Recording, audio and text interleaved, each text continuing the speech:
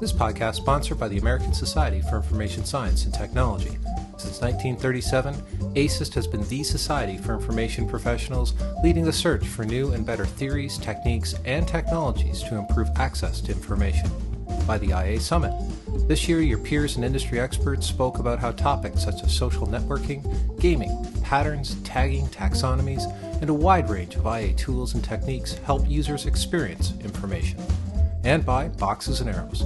Since 2001, Boxes and Arrows has been a peer-written journal promoting contributors who want to provoke thinking, push limits, and teach a few things along the way. For more events happening all over the world, be sure and check out events.boxesandarrows.com.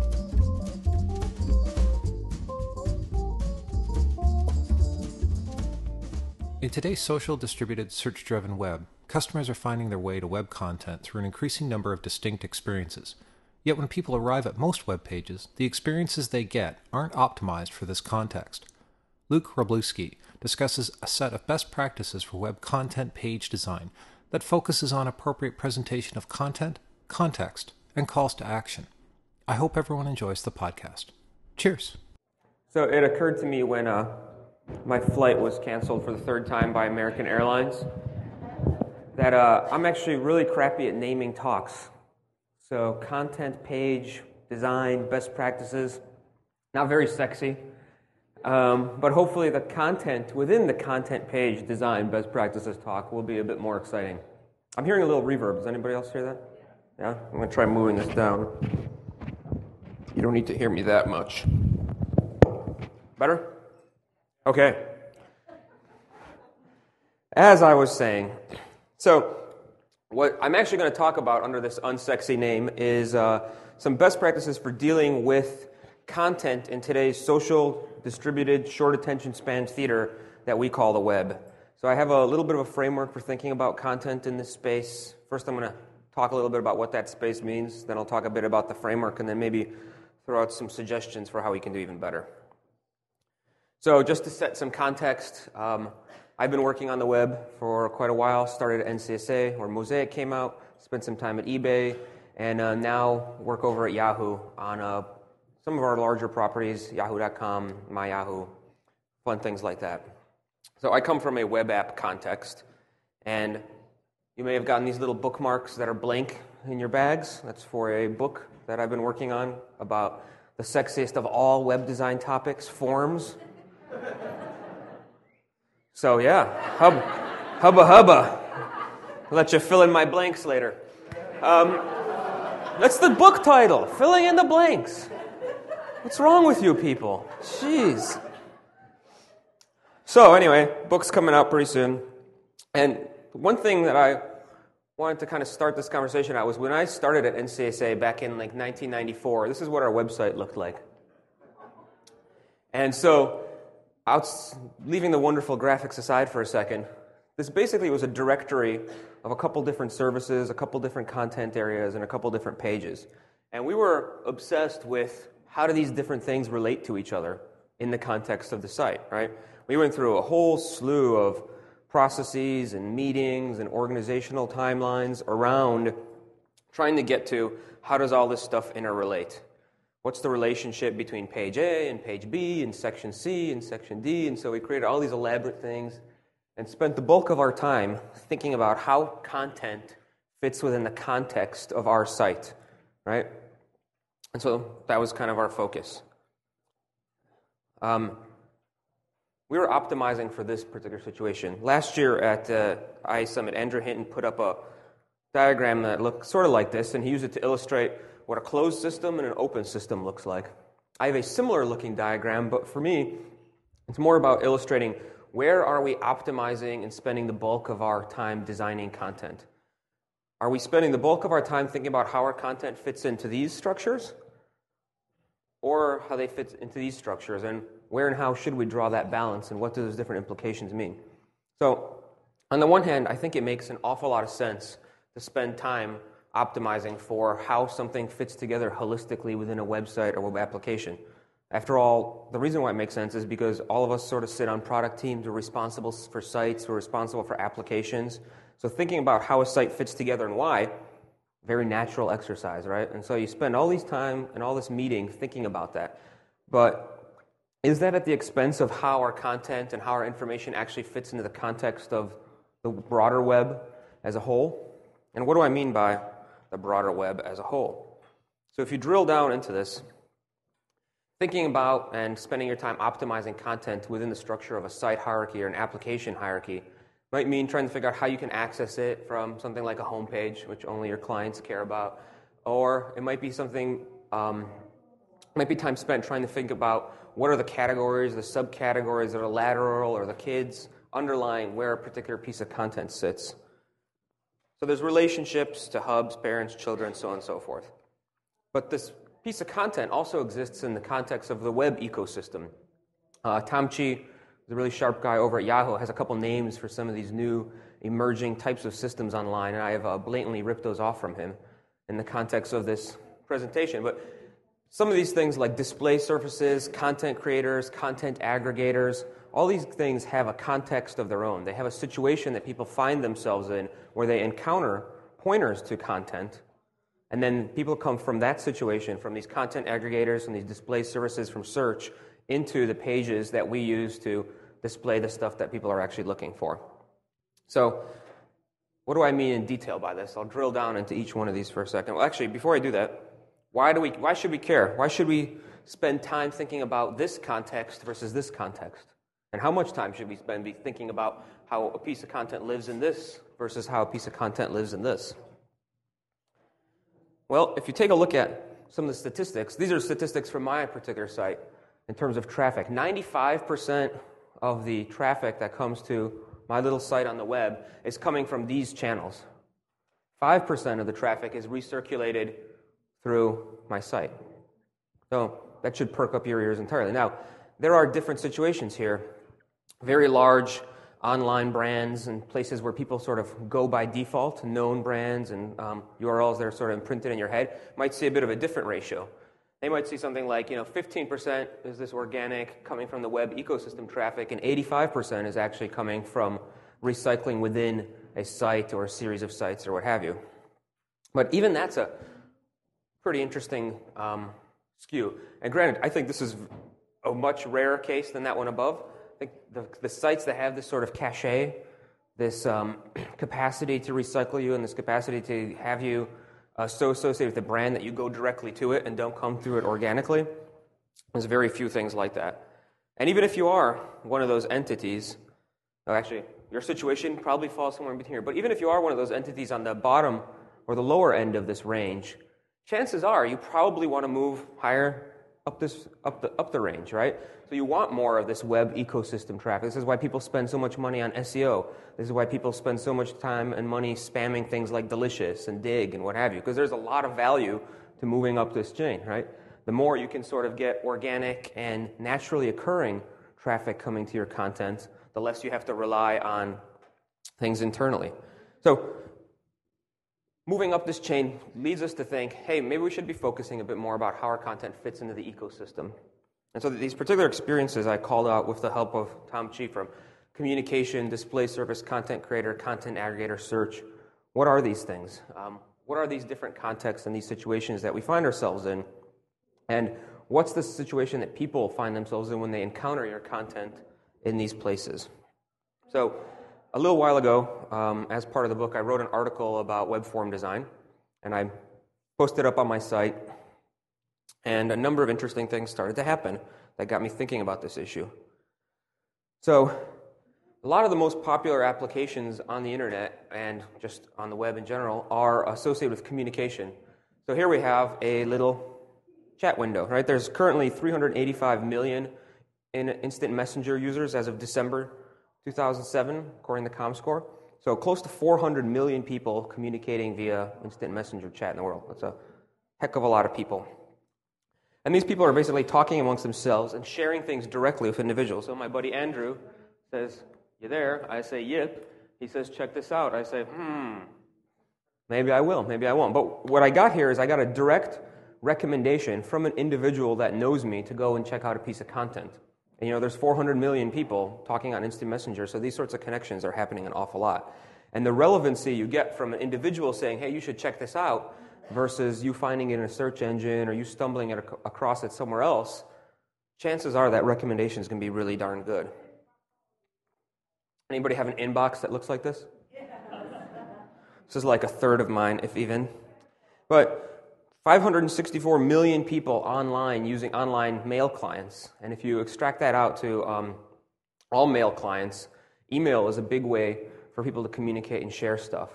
So you're talking about, close to a billion or more, probably more than a billion people communicating via email. And again, in the sea of clutter, in comes a note from my friend Bob that says, hey, check this thing out, right? He's making a personal recommendation to a piece of content for me. Another communication channel, people might Twitter things. I don't know if anybody out here Twitters, but this is, again, kind of a little online burst of message. And some of the situations that you find yourself in, you've got 3 chats going on, you're in your inbox, you've got like 2 seconds to check your Twitter feed, and up comes these content recommendations. So you're in a hurry, you've got lots of things going on, and somebody says, hey, check out a piece of content. I found this one kind of interesting, too. This was an archive of a discussion list called the Interaction Design Association list. So that's a mailing list, which then gets archived online, and people can find discussions about things like forums, and then they can find things in the context of a conversation. So this is something someone took the time to actually share, talk about, and communicate, and that's been archived on the interwebs. So in addition to communication channels, sometimes communication is a bit less direct. It's not you getting an email or an instant message from somebody. Sometimes people are posting things on what we're terming here display surfaces. So this is Yahoo Mash, Yahoo Mash, where I can post links, images, videos, etc. Anything that I find interesting, anything that defines me. And so up here I posted a link that says, hey, check out this article.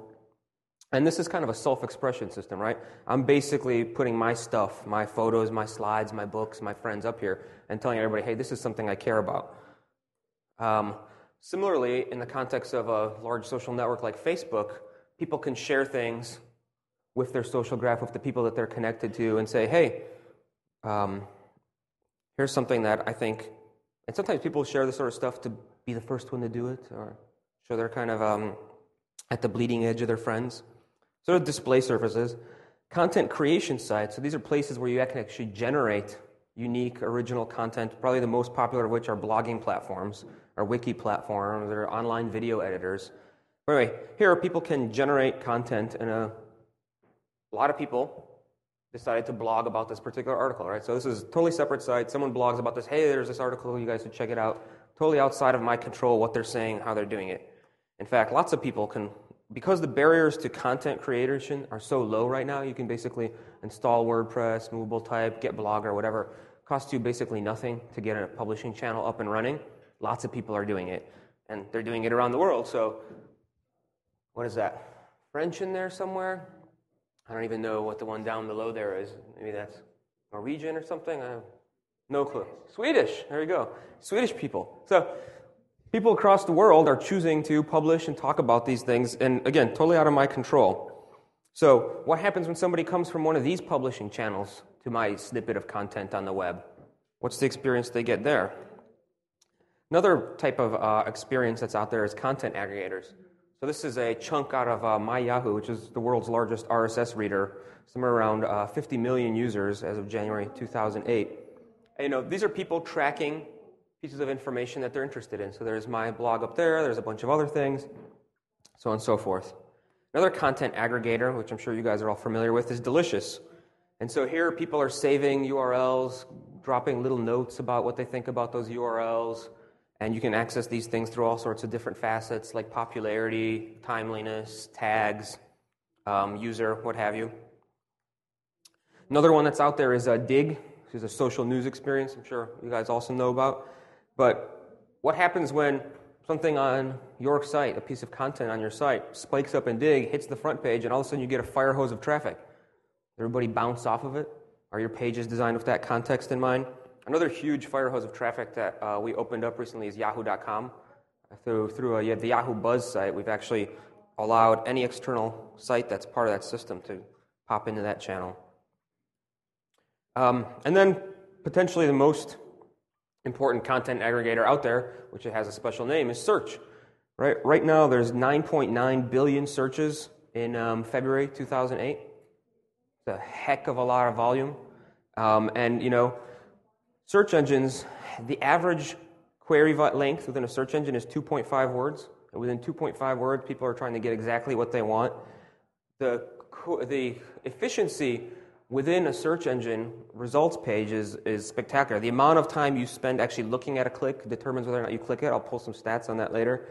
And there's just this huge battle for who shows up where because the first 3 to 5 results are so powerful and drive so much volume. But efficiency sort of rules the day here. You're running these queries, you're in, you're out, you're pogo sticking back and forth, and you're trying to get an answer to something. Now, search engines will probably evolve a little bit. This is one of the things that's happening on Yahoo Search, and when you actually run queries, we show you concepts related to those queries extracted from what's happening in the results. So you can get more granular, drive deeper into the tail with your queries. So, without going too much further into it, people are coming from lots of different contexts to your content. What happens when they actually get there, right? People are coming from where they're communicating and making direct personal recommendations. They're coming from where places where they're putting things that define themselves on display. They're coming from places where they're creating their own content and voicing their own ideas. They're coming from places where content is being saved, voted, ranked, or discussed in aggregation. And they're coming from short blurbs of text in search of an answer. So all this leads to short attention span theater, and it all ends up in the same place, which at first glance doesn't look very interesting at all, right? This is my page that all these different sources are pointing to. This is just a basic, simple content page about something on web forms. But what actually is underlying this, I think, is kind of interesting from a framework perspective. So there's a deliberate breakdown of what types of things are on this page. And the 3 pieces are the content, related calls to action, and context. So within here, there's a number of considerations that I sort of take into account drilling down to this. The content is the primary focus of the page. It's all those promises that people are making across the web. Somehow this page has to fulfill those quickly and easily. So people are recommending things, and when people are recommending things, either in a communication channel, an aggregation channel, or a content creation channel, related things matter because you're making a very specific recommendation to somebody. Chances are they're interested in that topic area. When people are, and it's also, actually, I'm not going to get into the details just now. I'll do that here. So let's drill into each of these, starting with content. So the primary thing that I want to talk to when I think about content in this framework is making good on the promises that you or others are making across the web. And you can do that through thinking about the structure of the links coming into your system and the page titles that you bring into it, devoting appropriate screen real estate, hierarchy, and scannability. People are coming and they have expectations. How can we actually meet those? So this is an example of just some of the promises that are being made about this content on the web. Here's a search result, here's Dig, here's Delicious, here's somebody's blog. So expectations are set in these different situations for people about what they're going to get when they come to the page, right? I know this one seems a little bit basic, but thinking through, all these people are saying primary and secondary actions in web forms. How did they get that? Well, they got it because I made sure that the title of my page and the title of my HTML page matched. Super simple thing, but a lot of times it's wrong. Now let's look at some stuff that's theoretically also simple, but doesn't happen. So if I'm in a search engine and I'm looking for Chicago Olympics, I get this little thing, Chicago Olympics bid, grab the first link that happens in a search engine, and this is what pops up. Doesn't seem too interesting, right? But if you actually do a little bit of an analysis on it, and what I did, I just broke up the quadrants on a 1024 by 7068 screen and just saw how much of it is actually devoted to the content I just got promised and how much of it is dedicated to essentially stuff that has nothing to do with it. 24% of the page is about the content that I want. And it gets significantly worse when you look at the whole page, right? So the overhead of thinking about this piece of content in the structure of a site and a site hierarchy and what matters in that situation is impairing this broader channel of the web ecosystem, right? So there's a notorious as I mentioned before, this is coming from a search engine.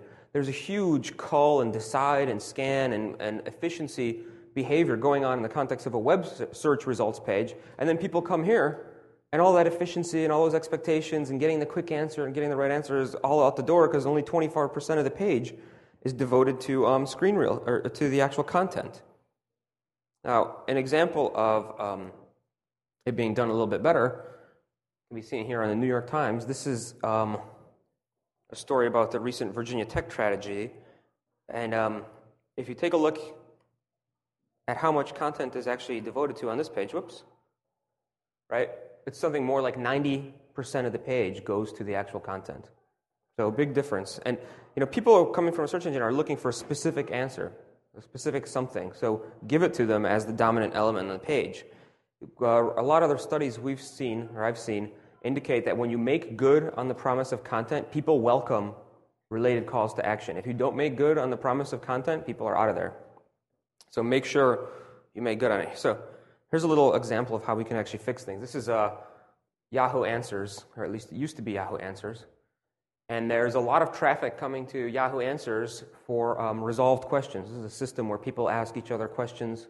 A lot of other people answer them. Then they vote on the best answer. So there's a lot of knowledge generated here about what's a good answer. So here, how long do hair highlights last? It's like 5% of the page, right? Someone coming here from a search engine gets obliterated by all these different non-relevant calls to action, categories, participation things. I mean, site overhead, right? This is all overhead relative to that question. So in the redesign of this, situation is switched a bit. Instead, the vast majority of the content, or of the page, is dedicated to the content. There's the minimum amount of contents necessary to let you know where you are, and then there's a whole bunch of interesting related calls to action information. And I'll touch on a little bit later about why this stuff's bolded, but there's different ways that you can call out things that are actually very relevant to where you are. So this redesign puts the actual content and the context front and center, as opposed to here. Right? So that's step one is making sure you got expectations set with simple things like titles and links. Step two is making sure you're placing the appropriate weight on delivering on the goods that everybody's getting promised everywhere. Step three is thinking about the overall hierarchy of the page. So unless you're on a screen reader, the web is a highly visually interpreted medium, right? People, when they hit a web page, they jump between areas of visual interest to try and make sense of what the heck they're looking at. So there's an opportunity to leverage the natural movement of the eye between areas of visual interest to explain to people what the heck this page is, what it does to them, and why they should matter. And so here you have some eye tracking data that actually shows people jumping through a page on Squidoo and trying to make sense of what's going on. And if I back this up a second, so are they reading anything here? Maybe they read something there. Nope. Okay, maybe they read that title. No, I'm going to see that blank. Oh, hey, look at this picture. Woo! Oh, no, brute. No, here we go. Hey, a picture. I like pictures. What's this? Nope, don't care. Oh, back. Here we go. Picture again. Maybe I'm reading. No, I'm not. Nope. Okay, picture. Here we go. Oh, actually, I might have read that sentence. Did I? So finally doing a little bit of reading for a split second. Now, don't care, picture, don't care, ad, don't care, picture, don't care, big gray area, woo, big gray area, woo, big gray area, picture, woo. So this is how people are parsing information, right? They're looking around for stuff, seeing if it has anything to do with what they care about. If not, they're out of there in like milliseconds. This is the situation. People are coming to your page, and it's actually even worse when they're coming from places like search engines or content aggregators or whatever. They're looking for very specific, very related things. Now, depending on how you lay out the visual hierarchy of the page, what do you look at first here? Right? Where's your eye even going? Right? Me personally, I gravitate to the tire wax, hormones, and dental floss. That tends to be how I shop. But other people, their eyes are just bouncing all over this thing. So this is kind of a homepage setting of that. But you can also see it happening on a content page. Where the heck is the story here? Right? Oh, there it is. Wee little corner. So people's expectations are set, and This is doing absolutely nothing to meet those expectations. No clear visual hierarchy. Whereas contrast this to the CNN example, right? Big, clear, prominent element for the actual title of the thing, let you know where you are, draws you into the attention of the article, ample white space to let you parse that, actions are sort of toned down, context is the minimum amount necessary, and there's an unfortunate occurrence of an ad, but what can you do? It's not too intrusive. Now, another reason to care about making good on content and hierarchy, I know some of these things sound like, oh yeah, of course we should make the content big. Well then, why do 90% of the pages with content on the web suck? But a lot of the eye tracking data and the information that I've seen is that people actually don't read the whole piece of content. You're lucky if people get through 75% of it. People will read the very beginning of it, maybe about 25%, then they'll scan the rest, and then they'll start looking around, seeing if anything related to what they care about at that moment in time is available. If it's not, they're out of there, right? So how can you take advantage of that behavior? And there's some data that backs some of this stuff up. There was a study in 2006 where across 650,000 different URIs, 25% of all those documents were displayed for less than 4 seconds. 52% of them were displayed for less than 10 seconds. And the peak value for how long, the kind of max over here, is 2 to 3 seconds. 1,000, 2 1,000, 3 1,000, done. Okay, so where are you going to spend that time when people are on the site? So make it short and sweet.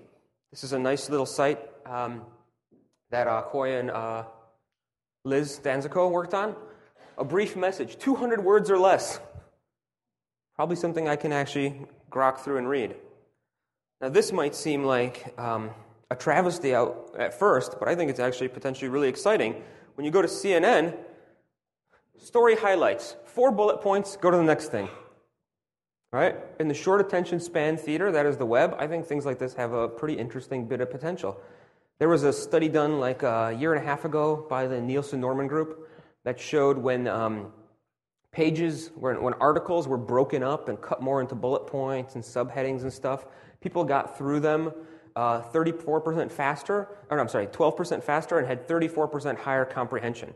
So though this seems kind of evil at first, by cutting things down and making things more concise and accurate, you're actually getting people to understand information more and comprehend information more. So scanning, bullet points, white space, all these things help comprehension. And it's just interesting to me, like, story highlights. Here's the 4 things I got to read, and then I'm off to something else. It's a great way to keep people engaged in this experience when they're kind of in and out of here. It could be even stronger if the next article had something to do with what the heck I'm looking at, right? Something very related. But that's another question. So overall, when we talk about content, best practices are people are making promises, others are making promises for you, you're making promises, make good on them through the page titles, the prioritization of content, the overall visual hierarchy. And these opportunities for further engagement happen when you actually act in short, concise, and scannable ways. So that was content. What about related? What am I talking about here? As I said before, in a lot of these contexts, things are being recommended to you, either by a search engine, a direct communication channel, or an aggregator. So there's a specific area that you are being driven towards. Chances are that's what's top of mind for you at that moment, right? You have a particular goal, you have a set of objectives. So related links really matter. And because people are switching contexts so quickly, chances are they're not going to look at a lot of different options when they get to your content area. So toning down what actually matters makes a big difference. The other thing that's important is, another kind of higher level point, when you just meet somebody, you don't have to tell them everything about yourself. You just have to tell them what's relevant at that point in time. So let's see these things in action. The Chicago Tribune redesigned their page, and they put a little bit more focus on the content, but they didn't really change up the relevance of the information. And in particular, I wanted to kind of call this out as, spare us your sitemap.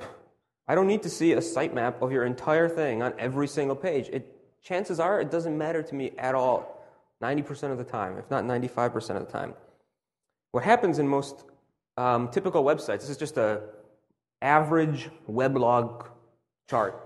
You got some popular pages or sections and then a whole bunch of crap nobody ever looks at, right?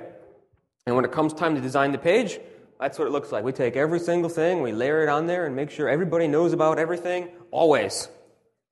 Right? Access everything, always. Now, when you actually dig in, it turns out there's some really great relationships between maybe something that's popular and a few things that aren't very popular. There's relationships between the content that matter. So, as I mentioned before, when things are being recommended to you, relationships matter. And so here, can we just pull out the 4 things that matter, make those accessible, maybe even embed them within the content, and make that stuff pop? So here's this access to what matters now, as opposed to access to everything always. Here's an example from some news stories on the BBC site. Doesn't look very interesting at first, but when you actually jump into these links, let's say we choose to check out Baghdad under anniversary curfew. I guess they celebrate curfews there as like we celebrate wedding anniversaries. So here's Baghdad under anniversary curfew. But look at this stuff on the right. Key stories in Iraq, features and analysis, audio and video about the situation there, background about what's going on. Very relevant, very, very reliable stuff. Then if I choose instead to check out what's going on with France and Colombia, I get a whole bunch of different things. Here's the background of what's going on in there. Here's profiles of the different people involved. Here's features and analysis right in that area, right? All this stuff is prioritized to exactly that specific task. Maybe I change my mind and I care about sport. What's going on with Liverpool? Well, voila. All this stuff is about, you're talking about the 2 different teams, the situation for the games, all this stuff. And by the way, the hierarchy has changed to be all about sports, right? In fact, all about European football sports. That's a lot of very relevant stuff for me. And they don't stop there. When you actually dig into the real chunk of content, there's related pieces of information within, right? Videos about this, debates. People love to talk about sports. So what could be more relevant to somebody in the context of an article than a discussion about sports? Now, you don't have to include only links to different pieces of information. You can also call out related actions. So here, an article in the New York Times about some of the things that are going on in the political situation in the U.S., and the primary relevant call to action is, hey, keep up to date on politics. Sign up. Now I know what you're thinking. You're thinking, related content, no problem. I got plenty of related content. You want to talk children's health? I got Children's Health Home. I got Children's Health Guide. I got Children's Health Ages. I got a slider that allows you to toggle the ages of the children's health. I got Children's Top Health Topics. I got parenting videos. I got a guy with a blog who you can ask. I got baby talk videos. I got top topics. I got, local hospitals in there. Children's health, children's health, children's health, children's health, children's health, children's health, children's health. When people are quickly changing contexts in this broader web ecosystem, they're not going to pursue all the choices you give them, right? This is that point I made earlier. You don't need to tell somebody everything about yourself the first time you meet them, and they're only hanging out for 2 seconds. So here I kind of point to some of the work of Barry Schwartz in his book, The Paradox of Choice, and there's 2 particular things that he talks about when people are faced with too many choices. When people are faced with a higher number of options, less people end up making a choice. He cites 2 studies, or a few studies. In speed dating, you're much more likely to select a match with 6 dates versus 10. Once you get to 10, you're less likely to pick anybody. When a grocery store shows 6 different flavors of jam versus 24 flavors of jam as a sampling platter, when they show 24 flavors, 1/10 as many people actually buy jam. Everybody else doesn't decide on anything. So that's decision paralysis. Give people too many choices, they're not going to pick anything. Decision quality. When presented with too many options, people aren't going to think about it and figure out. They're going to pick the simplest answer. Schwartz cites this example of 401ks. The simplest answer in a 401k is not to pick any investments at all, which also happens to be the worst option.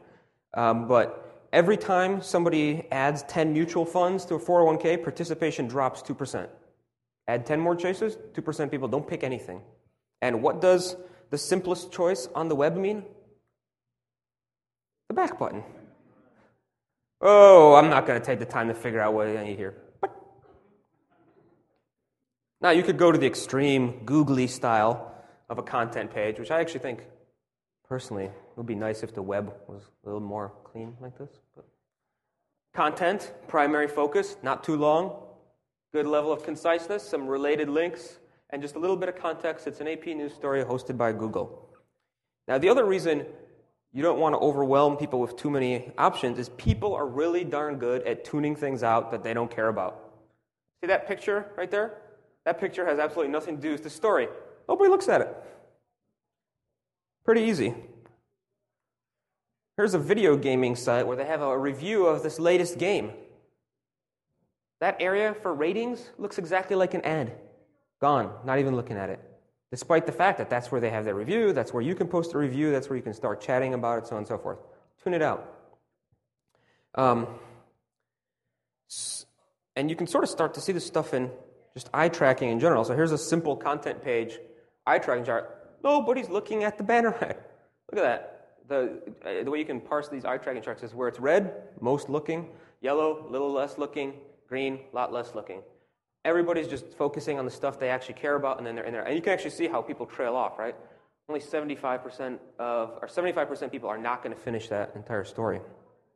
So what that gets us to thinking about is, well, how do we get people to actually notice some of these related calls to action? We know that they're useful. We know that we should have them there. When I laid this out on my site, I had context-related content, but then some other ones I showed they had on the right, some of them had on the left. What should we do here? It's just sort of a little composite image of eye-tracking information I've seen. I personally tend to favor sticking it on the left for two reasons, and I'll talk about whether it's even a right-left choice in a second.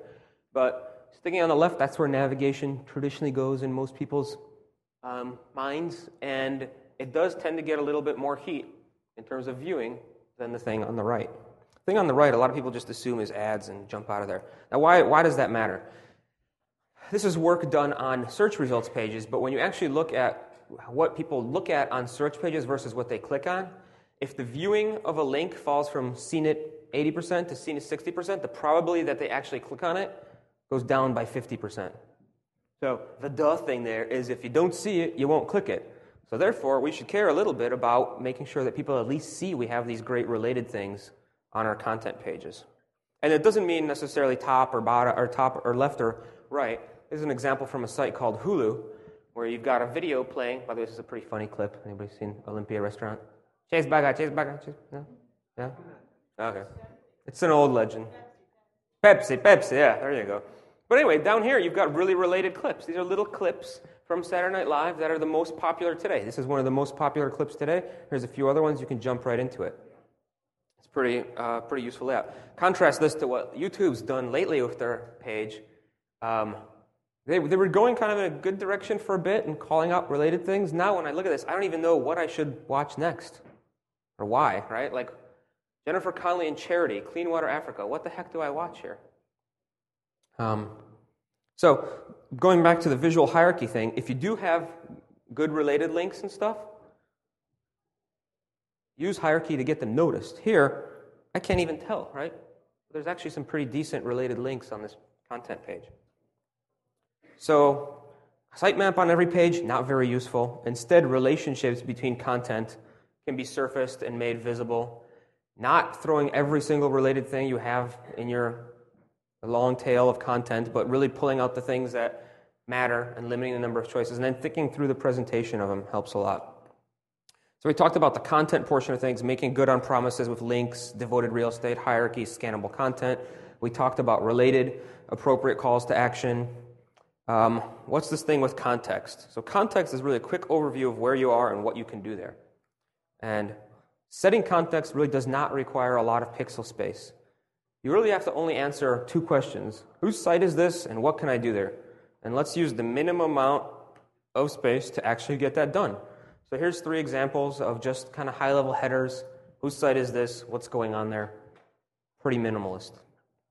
The other thing about setting context is because people are jumping through all these different channels in the web ecosystem and coming to your site, and if you're like me, they're doing that 95% of the time, you've got to treat the context of your page as a first impression.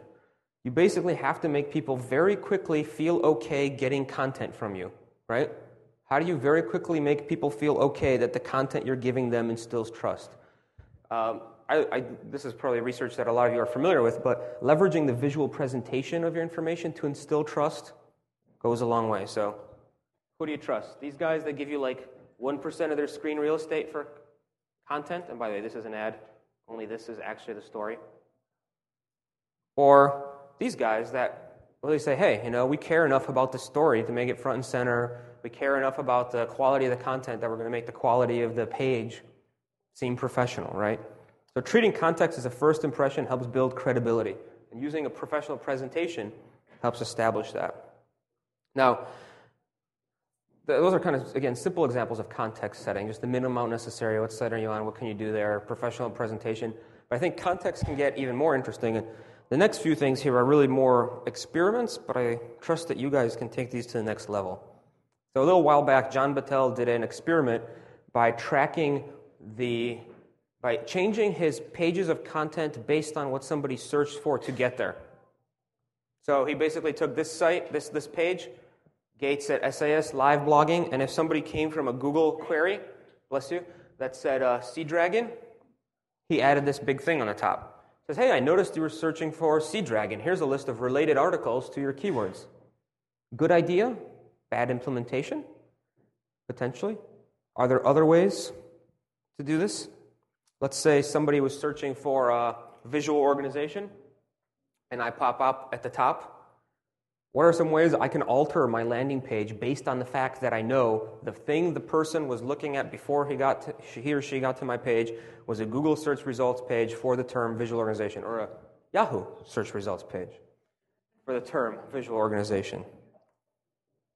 Well, maybe what I could do is take my regular article and just do a quick little search of my index and pull out visual organization articles, right? I know which things in my site are related to visual organization. Maybe I can just pop a few of those up there and give people an opportunity to see that. And then also keep them here so their eye kind of sees that a little bit and then jumps in and says, hey, there's some visual organization articles in there. Or maybe I can go even further and really call it out. Say, hey, you came here for visual organization. Here it is, man. Have a ball, right? Poke around. And they're like, oh, this site is all about visual organization. Great. Bookmark it. Save it. Keep it. Come back to it.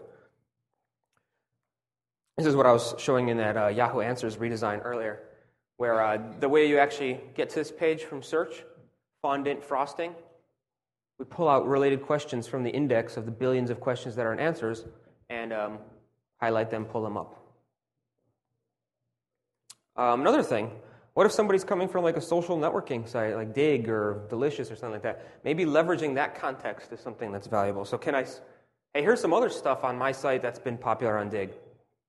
Maybe you want to play around with that. Or if someone's coming from a feed reader, maybe I can call out some stuff relevant to subscriptions or something. Or if someone's coming from a communication channel, like an online email client, maybe I can put a real prominent link to action to email this to their friend or something like that. There's, I think, a whole slew of possibilities open up when you start thinking about what was the thing people saw before they came to my site, to my content page, and how can I change my content page to leverage that. So in terms of context, utilizing the minimum amount necessary to set context, treating it as a first impression to build credibility, and then changing the page based on the different situations that people are coming from. So when I think about these things all together, I think about where are we spending our time. If 95% of the people coming to our pieces of content are coming from outside the channel that is defined as our site or our application, I think that's a time to start. That's a place to start investing some design energy and some resources, right? And how can you do that? You can think about making good on the promises through links, devoted real estate, hierarchy, scannability, things like that. You can think about appropriate calls to action presented properly without too many choices. And you can think about leveraging context to let people know where they are, why they should trust that area, and then somehow modifying those content experiences based off of the situation that brought people there in the first place. So that's what I have on that. You probably got a blank bookmark in your bag. There's the code that gives you some money off that book. And anybody has any questions, you can drop me a note or check out the blog. And I think I have 2-3 minutes for questions. No, I don't have any minutes for questions. We'll take it to the discussion lounge. We'll go across the hall. Okay, so, to the thanks. hall. Thank you.